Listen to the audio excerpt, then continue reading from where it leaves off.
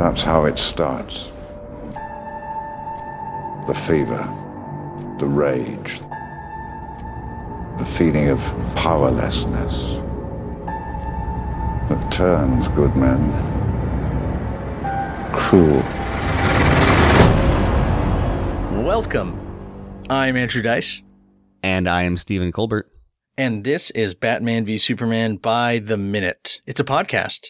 Yeah, we watch a minute of Batman v Superman, the Ultimate Edition, and we analyze it and we talk about it. We've done 48 minutes. We're in the midst of Lex Luthor's party, minute 49. All our major players have gathered in one room. I was thinking it's a little bit of a shame that Finch isn't here. That would kind of just be like the perfect, extra little bit. It is a black and white party, Stephen. It's about to get a whole lot grayer. May I help you, Mr. Wayne? I just thought the bathroom was down here. I must have... That last martini was too many, I think. I think this is where it's interesting that the minute was, like the marker was, where it ended up, because this is the minute where Lex gives the actual meat of his, I think what is relevant about his speech that we'll get to, I guess. He starts off by saying, gods and men, Prometheus. He's off on some insane tangent about knowledge. Yeah. I guess.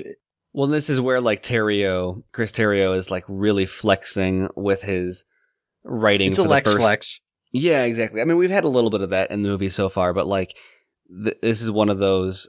I think he probably, I have a feeling, enjoyed writing Lex the most. Yeah.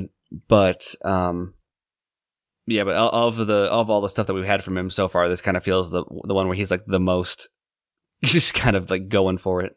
Yeah, we get it's funny now in hindsight, because this was before any Wonder Woman story, that Lex gives his interpretation of how things played out with Zeus wanting to destroy all mankind, and Diana gives her eye roll, which is her origin movie basically begins by revealing that Zeus is the exact opposite of that. That's a little, I guess, meta moment for us, but in the actual movie itself, it's worth thinking what we would think of Lex Luthor if we didn't get him giving this speech. Mm-hmm.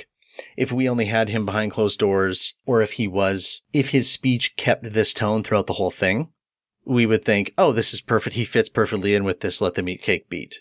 Pontificating about ancient Greek myth, yada, yada, yada. But the thing that sticks out in this moment, or in this minute for me is, and I think you noticed that too, I only now heard what he's saying because of the subtitles that are on while I'm watching this minute, in which he says, at one time, it's funny too, because he sounds like he's doing like a late night opening monologue kind of thing. He's like, but it's true. At one time, my father could not buy books. He could not afford books growing up. He had to root through the garbage for yesterday's newspaper. And that is such a vivid, we can get into the veracity or how Lex talks about his father, but to Lex wanting to publicly represent his father as somebody who grew up reading yesterday's newspaper, that is so, and add into the fact that he has taken that and is now the biggest supporter of the Metropolis Library. Yeah. It's almost another way for him to embarrass his father, to apply shame after the fact that now he gets to talk about his father as literally out of time, out of touch with what is actually happening in the world. And it's like the opposite of that show, Early Edition. Oh yeah. Yeah, I think that's called Life. Yeah. Is how that actually works. I know that you would hear this and immediately assume he's making this up just to basically slam his father. Oh yeah. More. Ever since starting to examine this in this podcast, I don't believe a word that he says about his dad. Every time he opens his mouth, it's it reminds me of Joker's "You know how I got these scars" speech in Dark Knight. So he should start all of these by saying my father might as well have. Yeah. But if he says it, that's interesting too, because if he said that, it would be boy, Lex has real daddy issues here.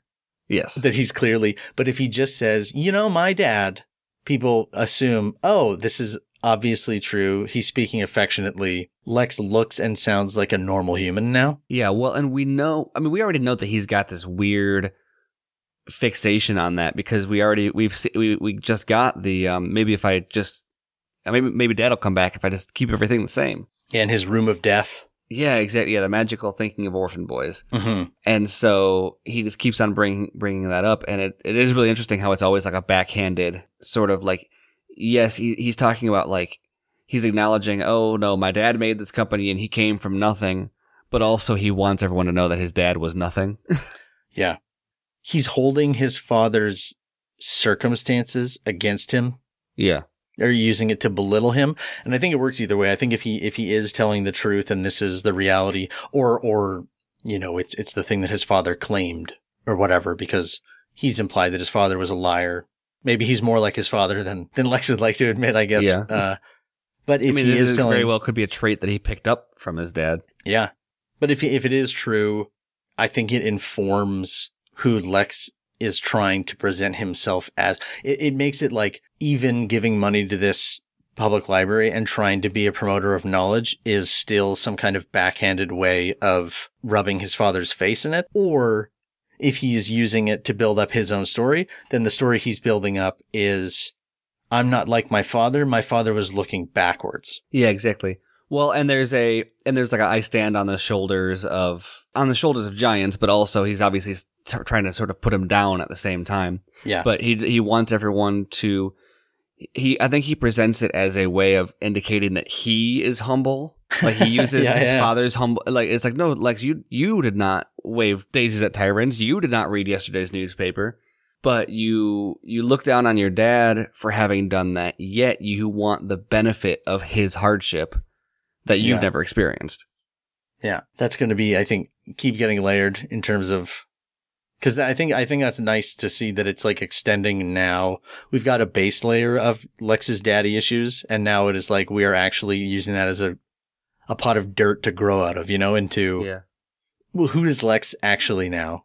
Because this is him, this is his party. Like, this is all coming to perfectly together in front of him. I think that's where we actually end with him. We travel down with Bruce into the basement where he is going to apply his leech.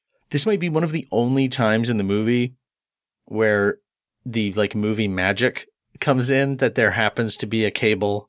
I guess in hindsight, it almost seems a little too perfect. Yeah, well, and there's a question of whether or not it's all part of the setup because they're guiding him to do it in a specific way.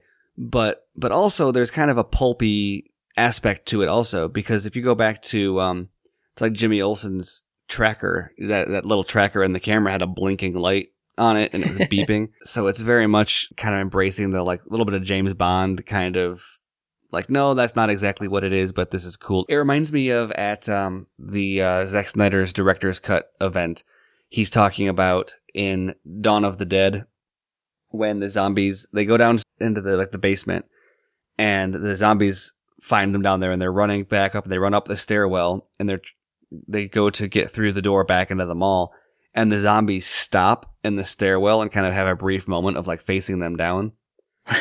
and Zach said he got like a producer note or something that was like, would they really, like, these are zombies, like they're not going to stop and stare them down. And he's like, you know what? You're right. In real life, a zombie would not stop and stare them down. But it's cooler this way. Yeah. So that's what I'm doing. Yeah. In real life, patching into like a server like that is not nearly as, not that this is the most interesting thing in the world, but it's fairly mundane. So yeah, that's interesting. I'm going to get a Nolan reference in here. Nolan would just cut over this. Yeah. It would be implied. You get like one or two insert shots of like cables being pulled. And then we just skip through it. Whereas with Zack Snyder, it's, no, I mean, just plug the thing in. We all know, like, get lost in the fun capery feel of this because then. Like in a comic book, like they're going to, no, like the comic book is going to show the device and the, like, all the, you know, in the exact same way. So. Yeah. Yeah. Bruce is immediately interrupted by Mercy, once again, who seems to be really buying his excuse that he stumbled into a server room looking for the restroom. I wonder how proud of that he was. Yeah. Said, hey, Alfred, you should have told her. She totally bought my fake drunk. Yeah. She was like, oh, this guy, you know what? He's out of practice. Yeah. That is the big takeaway from it for me. His best line in this is coming in the next minute. We're left in suspense as he excuses himself as, I think this is the moment where, like, my mom most enjoyed Ben Affleck being cast, because he is putting on this immediate air of, I think, what people thought of young Ben Affleck as. Yeah. And that is a very fun moment, mainly because, again, after the fact, we know that, like, she waited for this moment to come in. She was probably waiting for you to hook up the thing. Yeah. It was like, exactly. well, yeah. Well, that's what's so weird, too, about watching it 1 minute at a time, and we've seen the movie so many times already, versus, like, watching it in the theater, is there's actually a little bit of tension there, because, not that there's not now, but because we don't know that, at this point, we've got, he's been tracking the white Portuguese. We don't know how long he's been tracking that, but he goes to the underground boxing ring and meets KG Beast there, steals KG Beast's phone. Another moment where, like, you know, he's just playing, it's going so well for him and he thinks he's so clever, but now we know that, like, he's just eating the bait off the line, like, blindly. Yeah. Just following a breadcrumb trail instead of, and I know a lot of people were upset about this kind of portrayal of Batman as he's the world's greatest detective. He should be smarter than this. And I agree. He should be smarter. Like, this is really, really dumb of him. He's Bruce Wayne in broad daylight plugging into the server at Lex Luthor's mansion. I would say this is hardly him in his peak mental kind of state. Sure. Yeah. A lot of really kind of cool little things in there, but overall not the most momentous of minutes in terms of, like, actual events. Yeah. And we will leave Bruce. Has he been caught? I guess we'll add some more suspense in here. He's in this room in Lex Luthor's basement. Will he get out? Will Mercy believe his story? Why is she being pulled away in the middle of a party that seems to be going pretty according to plan? These answers and more. Find out more next time. Yeah. In our historic minute 50. Until then, we like those shoes.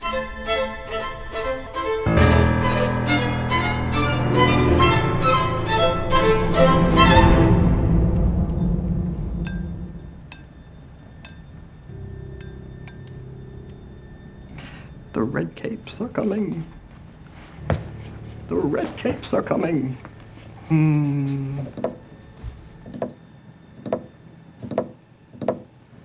What if I land?